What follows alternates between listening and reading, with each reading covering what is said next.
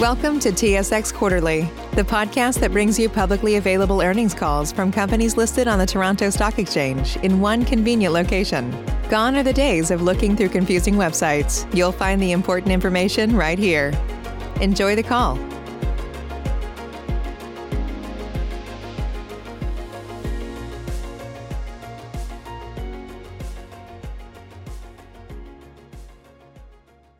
Welcome to the first quarter investors conference call. Today's call is being recorded. Legal counsel requires us to advise that the discussion scheduled to take place today may contain forward-looking statements that involve known and unknown risks and uncertainties. Actual results may be materially different from any future results, performance, or achievements contemplated in the forward-looking statements. Additional information concerning factors that could cause actual results to materially differ from those in the forward-looking statements is contained in the company's annual information form as filed with Canadian Securities Administrators and in the company's annual report on Form 40F as filed with the U.S. Securities and Exchange Commission. As a reminder, today's call is being recorded. Today is April 27th, 2021. I would now like to turn the call over to Chief Executive Officer, Mr. Scott Patterson. Please go ahead, sir. Thank you, Tammy. Good afternoon and welcome everyone to our first quarter conference call. Thank you for joining us and apologies for the hiccup this morning. Our service provider had a technical glitch and the telephone lines were down for a few hours, which coincided with our call, unfortunately. But here we are and we're ready to go. And the call will be recorded and on our website for anybody that wasn't able to make the new time. As usual, I'm on the line with our CFO, Jeremy Rakusin. And let me open by saying that we are very pleased with our strong kickstart to 2021. We continue to be negatively impacted by the pandemic in certain of our service lines, but the diversification of our business model and the efforts of our teams enable us to continue to show strong growth on a consolidated basis. Total revenues for the quarter were up 12% over the prior year, with organic growth accounting for half of the increase. The balance came from acquisitions over the last year, including tuck-unders at First Onsite, Century Fire, and FirstService Residential. EBITDA was up 36%, reflecting margin expansion of 150 basis points. Both divisions generated strong margin improvement during the quarter, and Jeremy will provide a detailed breakdown in his prepared comments. And finally, earnings per share were up 78%. At FirstService Residential, revenues were up 3% versus the prior year, with organic growth at 1%. Year-over-year growth continues to be tempered in this division by the suspension of services relating to community amenities, primarily in the northeast of the U.S. and Canada. These facilities include pools, fitness areas, spas, restaurants, and various other community services.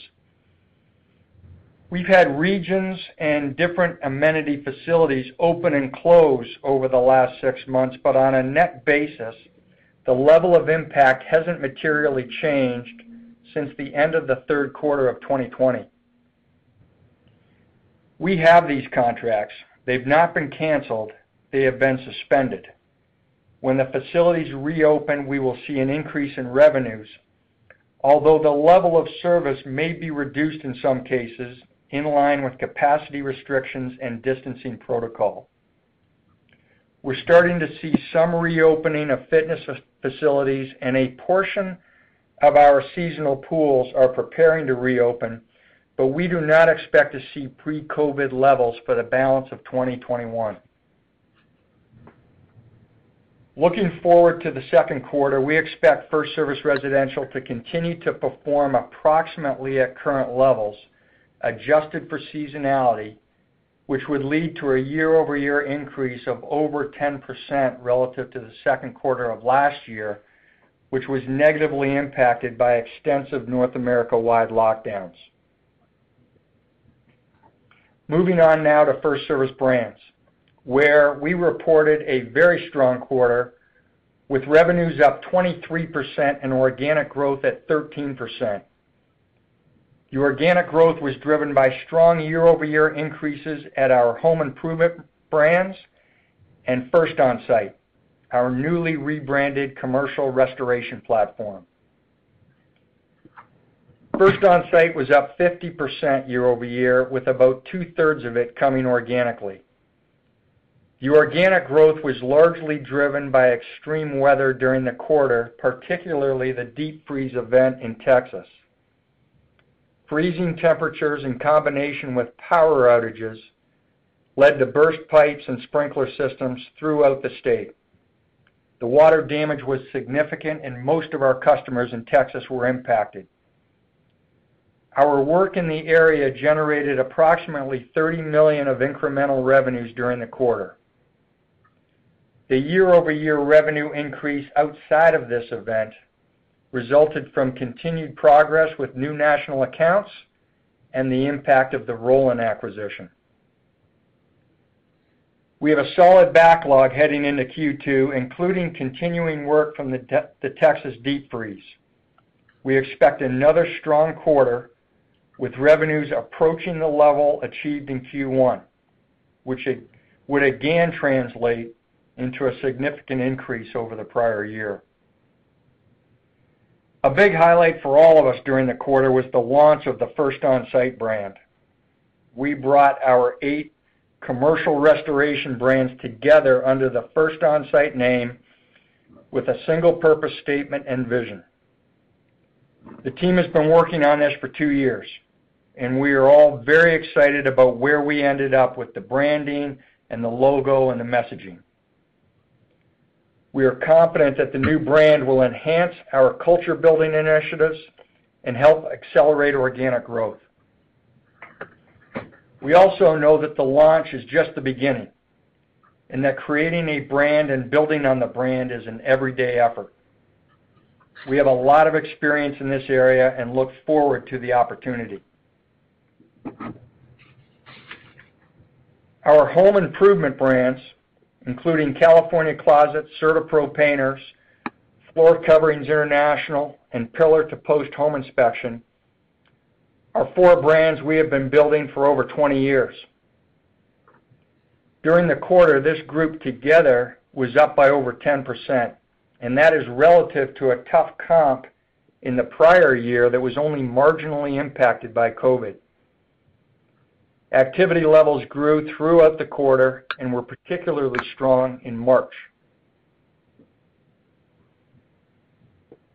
Rising home prices and home equity levels, together with stimulus checks, have supported home improvement spending over the last 9 months.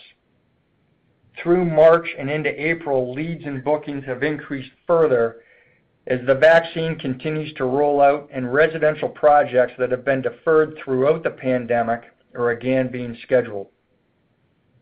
Our challenge is building production capacity to meet the front-end needs of our home improvement brands. The labor market is extremely tight right now. We have open positions and are recruiting aggressively, but it will take time to fully build out our capacity. Based on current production levels, we expect our home improvement brands to be up significantly over Q2 in the prior year, which of course was impacted by lockdowns. Century Fire was up modestly in the quarter due to the tuck-under acquisitions of Aegis Fire Safety and Coronet, which were both completed in the fourth quarter of 2020. On an organic basis, Century was approximately flat year over year, relative to a strong Q1 last year. The backlog has been building as deferred construction projects are steadily being rescheduled. We expect Century to show improved revenues next quarter and show year-over-year growth in the 10% range. Let me now pass the floor over to Jeremy for a more detailed look at the results. Thank you, Scott. Good afternoon to everyone. The 2021 first quarter performance, as you just heard from Scott, was strong in several respects versus the prior year. For our consolidated quarterly results, we reported revenues of $711 million, a 12% increase over the $634 million for Q1 20. Adjusted EBITDA was $59.8 million, up 36% versus the prior year's $43.9 million. And this yielded an 8.4% margin for the quarter, reflecting 150 basis points of margin expansion year over year. And finally, our adjusted EPS was 66 cents, representing 78% growth over the 37 cents per share in the prior year quarter. Our adjustments to operating earnings and GAAP EPS in arriving at adjusted EBITDA and adjusted EPS respectively are consistent with our approach and disclosures in prior periods. Now let me walk through the segmented results for our two divisions. FirstService Residential generated revenues of $350 million, up 3% over last year's first quarter, while EBITDA was $29.4 million, a 23% increase over the prior year. The EBITDA margin for the division came in at 8.4%, up a sizable 140 basis points over the 7% margin last year. Consistent with the back half of 2020, we continued to benefit from higher margin transfer and disclosure revenue resulting from strong home resale activity volumes across all markets. This ancillary revenue from unit resales had a more pronounced impact during Q1, which is our seasonally weaker quarter in terms of both revenue and profit contribution during the year. In terms of our second quarter outlook, our FirstService Residential division margin is expected to be flat compared to the prior year. The pickup we expect to get from continued strong home resale activity lapping the prior year pandemic-driven fall-off will be largely offset by the reinvestments we have made since last Q2 when we took aggressive cost-cutting measures to counter the acute COVID-19 environment. Over now to FirstService Brands, where the division reported revenues of $361 million during the first quarter, up 23% over last year's first quarter. EBITDA came in at $33.4 million, a 52% increase versus the prior year quarter. The division margin increased to 9.3% from last year's 7.5% level, with two factors driving the margin expansion. First, our home improvement brands benefited from some operating leverage on the back of their robust top-line year-over-year growth. And second, we had an impact from mix, a theme we've talked about before and will continue to see as we've increasingly shifted the brands division towards more company-owned relative to franchised operations. In the current seasonally weakest first quarter, we had a positive mix impact with greater revenue and profit contribution mix from our restoration operations compared to the prior year, which averaged up the overall margin for the brands division. Looking out to the second quarter, the impact from increased restoration contribution mix will have the reverse impact and average down the brands division margin during the seasonally strong mid-year period. While Q2 revenue growth will be strong, as Scott mentioned, we expect this brands mix dynamic to dilute our year-over-year consolidated margin in the upcoming quarter. Turning to our consolidated cash flow, we generated $49 million before working capital changes, a 59% increase versus last year's first quarter. Operating cash flow after working capital came in at $27 million, down from the almost $40 million in Q1 20. The comparatively higher working capital investments this quarter primarily relate to the increased weather-driven activity at our restoration operations and to support balance of year growth in our more seasonal businesses. With our robust growth in earnings and operating cash flow net of capital investments, we reinforced our balance sheet strength. Our net debt of $400 million remained in line with the 2020 year-end level. Leverage as measured by net debt to trailing 12 months EBITDA ticked down a notch to 1.3 times compared to 1.4 times at year-end. Our liquidity, reflecting our cash on hand and our undrawn revolving credit facility balance, sits at $575 million. And our debt profile is attractive, both well-balanced between fixed and floating rates and with a low funding cost at a roughly 2.5% average annual interest rate. During the first quarter, our investment spending was modest. Maintenance CapEx was $13 million, down slightly from last year's level and tracking in line with the annual $60 million CapEx target we provided at the outset of the year. We also completed 2 small tuck-under acquisitions requiring only $2.5 million of spending during the quarter. As we saw last year, as well as from prior years, acquisition capital deployment can be episodic and vary quarterly and annually. However, our track record over the years has shown that we can drive at least 5% annual acquisition growth on average to augment our organic growth, and so we are confident in continuing to deliver with our tuck-under program. That concludes our prepared comments. I would now ask the operator to please open up the call to questions. Thank you. Thank you. To ask a question, you will need to press star 1 on your telephone. To withdraw your question, press the pound or hash key. Please stand by while we compile the Q&A roster. Your first question comes from the line of George Doumet with Scotiabank. Yeah, good afternoon, guys. Hey, George. I just want to talk a little bit about the FirstService brand side, the strength we saw in home improvement, the double-digit growth.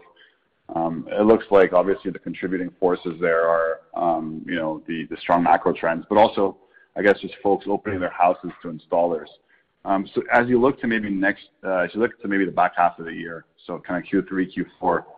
Can you talk about that, maybe the dynamic, I guess folks opening up their homes to installers, and what would you expect to be kind of the growth above and beyond that 5% that you guys always deliver? I think for those 4 brands I mentioned, we would expect, next quarter is relative to the tough Q2 last year, so it will be up significantly next quarter. But sequentially, I think as well it will be up, and the reason is that we are gradually building capacity, which is our limiter right now. We have leads and bookings that we're trying to catch up to with labor. Labor is very tight, as I said in my prepared comments, but we specifically as it relates to the second and third quarter, we should be able to increase our capacity to capture more opportunity. We expect the leads and bookings to remain strong over the next few quarters. And as you suggest, I think there's a few things that are happening. The vaccine rollout, creating comfort to invite professional contractors back into the home, and I think there's a feeling that many have sort of reached the end of their DIY capability and are now continuing to invest in the home, but turning to professional contractors, which is helping also. So. Okay, thanks for that. Maybe moving over to margins. Are you guys still sticking to the expectation that for the year that you wouldn't expect much margin expansion? And if so, I mean, we had 150 basis points this quarter. Can can you maybe walk us through what you're thinking in terms of timing and areas where we could actually see some compression? Sure, George, I'll take that. I mean, the short answer is yes for the full year. It's been a consistent theme we've said around top line being the primary growth driver and margins kind of flat, efforts around improving margins in each of our businesses, but mix being a big component of why we see flattish margins. The 150 basis points this quarter, I think I articulated it, but just to sum it up, it's our seasonally weakest quarter, and you can get anomalies and swings, whether it's high margin revenue at FirstService Residential or the restoration activity at brands amplifying the margin swings. And with the remaining 3 quarters, I said second quarter we expect consolidated margins to be down, and back half of the year and the full year flattish is kind of probably the best way to summarize it. Okay, that's really helpful. Thanks. And just one last one, if I may. Maybe for Scott, if you can take us back to the days when you guys rebranded FirstService Residential in 2013. Did you guys see at all a lift in revenues from that activity?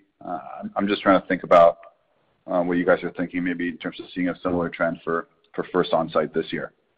I mean, we have, but it's incremental, and the work really starts the day the brand is launched.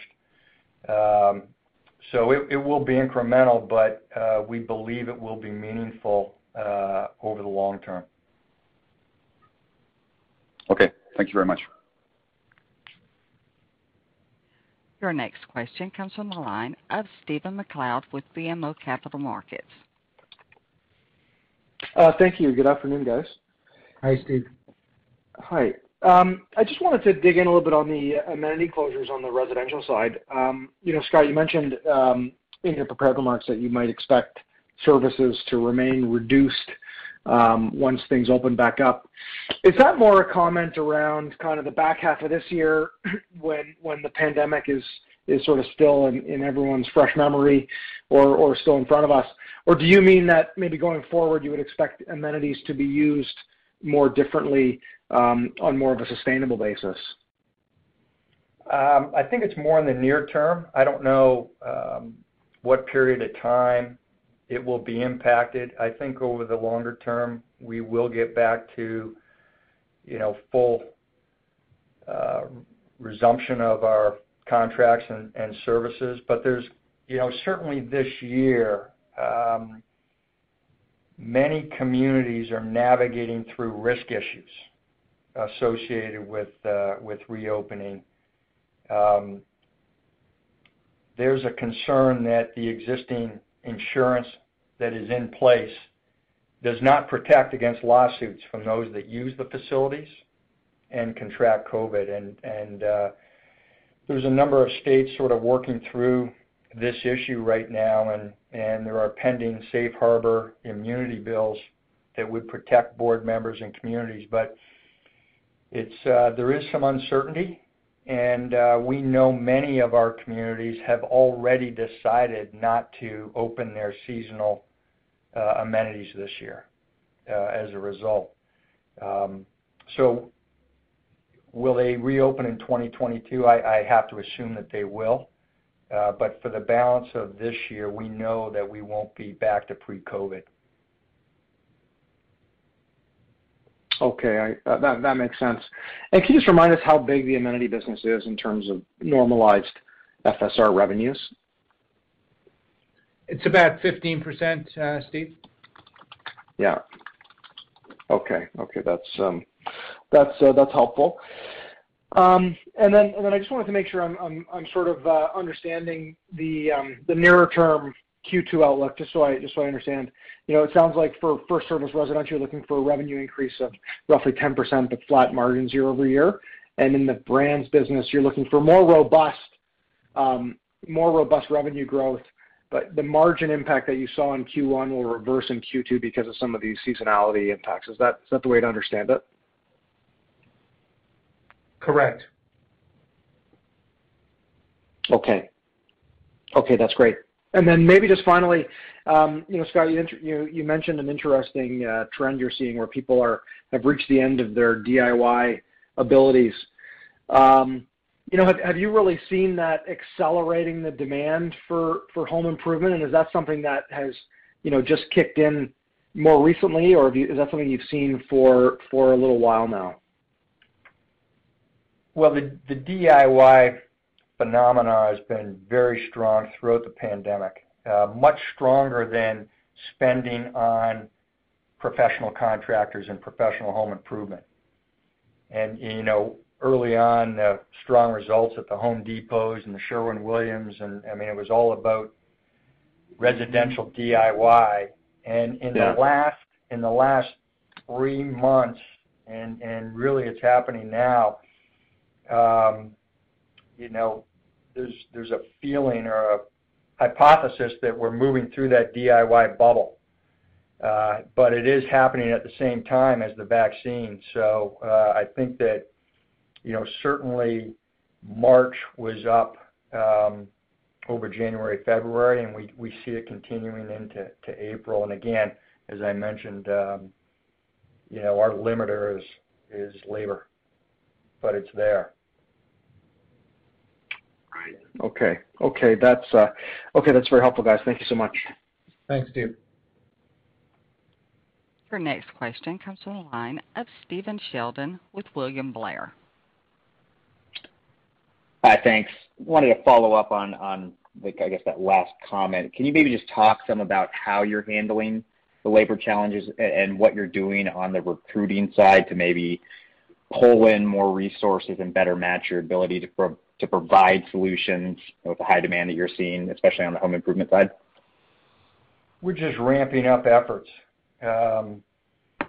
and leaning into the existing workforce for referrals, pulling out every tool we have, recruiting tool we have to pull people in. But with unemployment benefits and stimulus checks,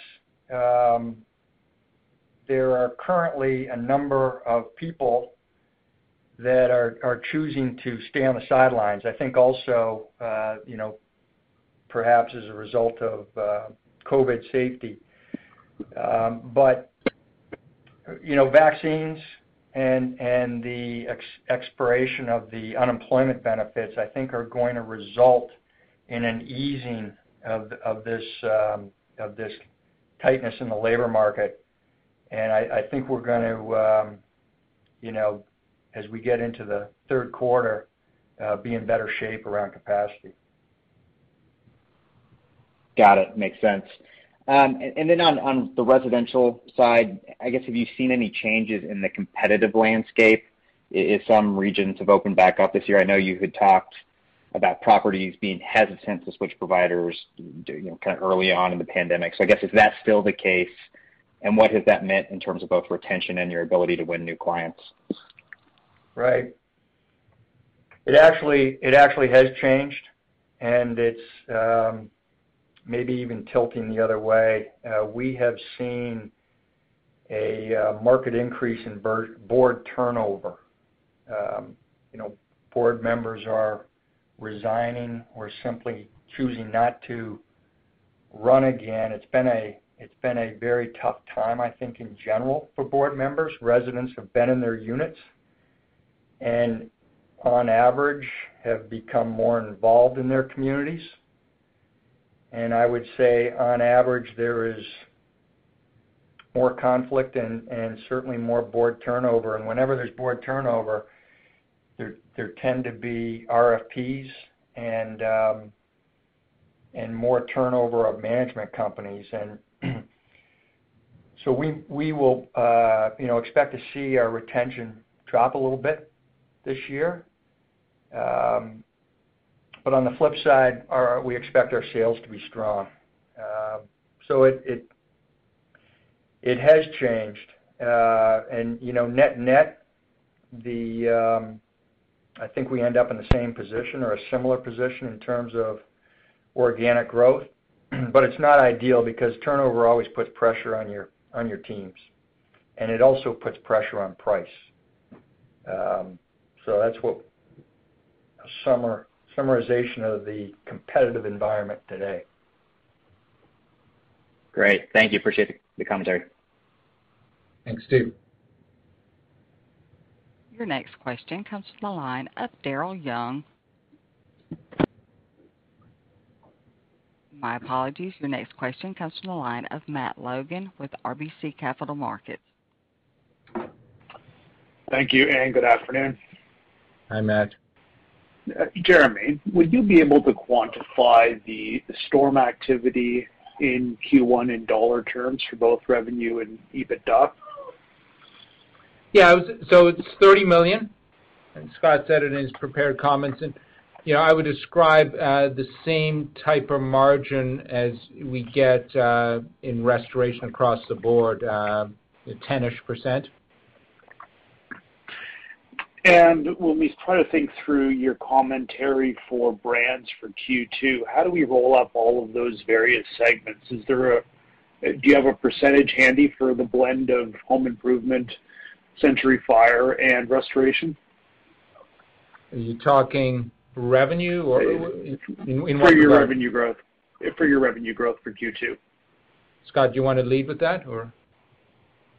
Yeah, I don't know if I have that number. I mean, the home improvement brands were off 30%-ish from 2019 last year, and we expect to be better than 19 this year. So we'll be, the home improvement brands will be up over 30. Restoration may not reach the level that we hit in Q1, but and we were up 50 in Q1 year over year, so maybe, we're up in the same range as the home improvement brands. Century Fire will be, show much more modest growth, and we'll certainly temper that. So I guess what I'm trying to do is just run through the composition of the brand's revenue and try to think through the respective contributions.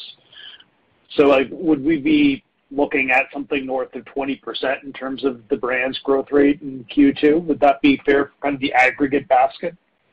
Probably in that range. And margins generally kind of flat year over year? No, down. That's down year over year? Yeah. On mix. Again, remember, you're getting what's been traditionally more home improvement skewed businesses. They do better after Q1, the seasonal trough. They're in the low double digits margin, and then you're layering on some increased restoration activity levels, which are more in the 10-ish range. So it averages down the margins. Okay, appreciate that. And maybe just changing gears here. If we think about the residential division and First Onsite, could you give us any color on how the organic growth is trending when we strip out the COVID-related amenity closures and some of the storm activity in Q1?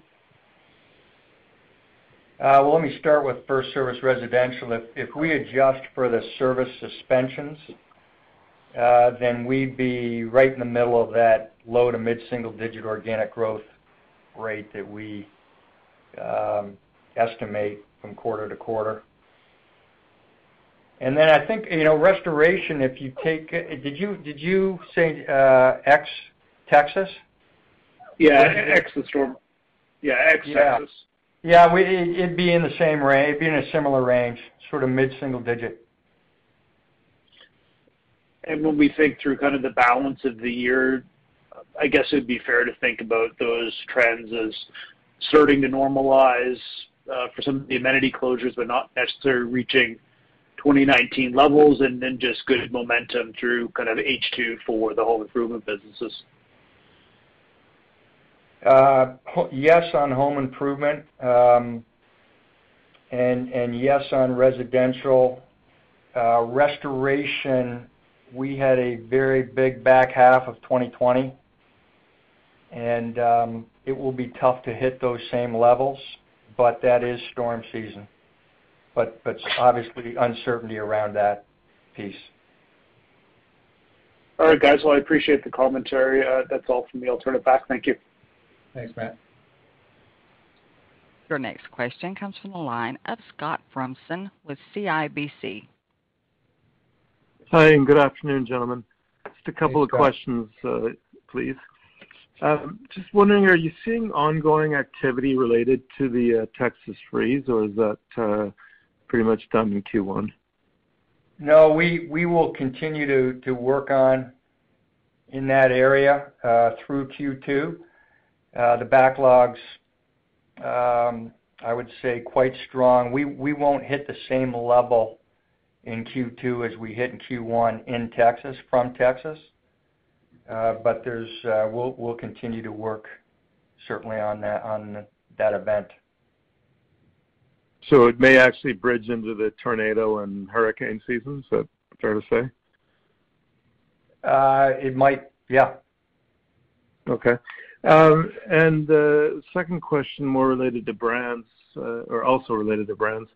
Are you seeing any change in acquisition opportunities to bring franchises back into the company fold? Just wondering if pandemic fatigue is creating succession plans. Not really, Scott. You know, that's a resilient group. I mean, we those two strategies at Cal Closets and Paul Davis really haven't changed, and they will, you know, over time we would want to own the major markets, but it will take many years, and we're not seeing any real change as a result of the pandemic in timing around that. Well, that actually sounds like a good thing if it reflects on the robustness of the businesses. That's true. Absolutely. I'll leave it there. Thank you very much. Thanks, Scott. Again, if you have a question at this time, please press star, then the number 1 on your touch-tone telephone. If your question has been answered and you wish to remove yourself from the queue, please press the pound key. Your next question comes from the line of Frederic Bastien with Raymond James. Good afternoon, guys. I just have one quick question, more housekeeping. You completed some California Closet Company-owned acquisitions in early March. How much of that will, how do we need to model with respect to revenue on a go-forward basis with respect to these, this Minneapolis acquisition? It's mid-single digits, Frederick. So it's a small tuck under, but we're taking it now up to 20 locations, and you know, so our company-owned operations are at a significant level, you know, $200 million plus, and we'll continue to, you know, attempt to get a couple done a year if we can. Are there big ones left out there, though? There's a couple of bigger franchises, but you know, obviously the 20 that we've done takes care of most of the landscape. But we'll, you know, there's a few more sizable ones, and you know, we can go over 25 or 30 if we continue to, as the strategy continues to evolve. Good. And then I do have another one.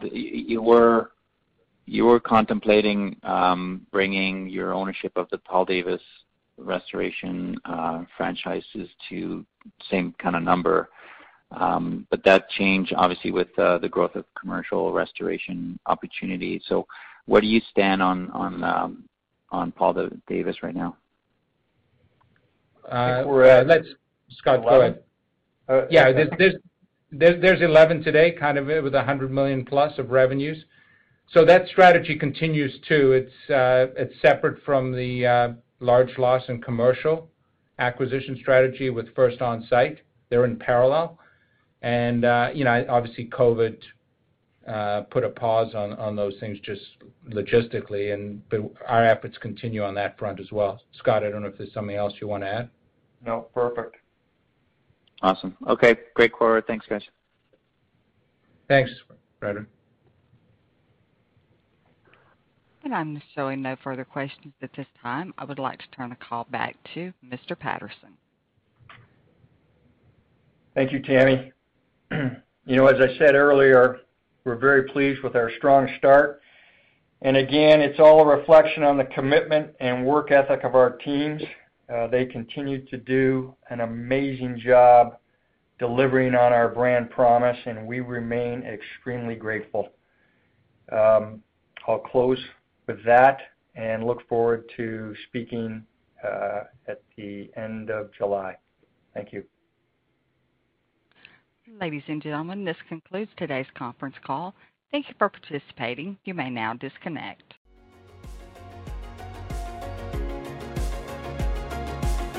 Thank you for listening to TSX Quarterly. If you enjoyed the cast, remember to leave a good rating.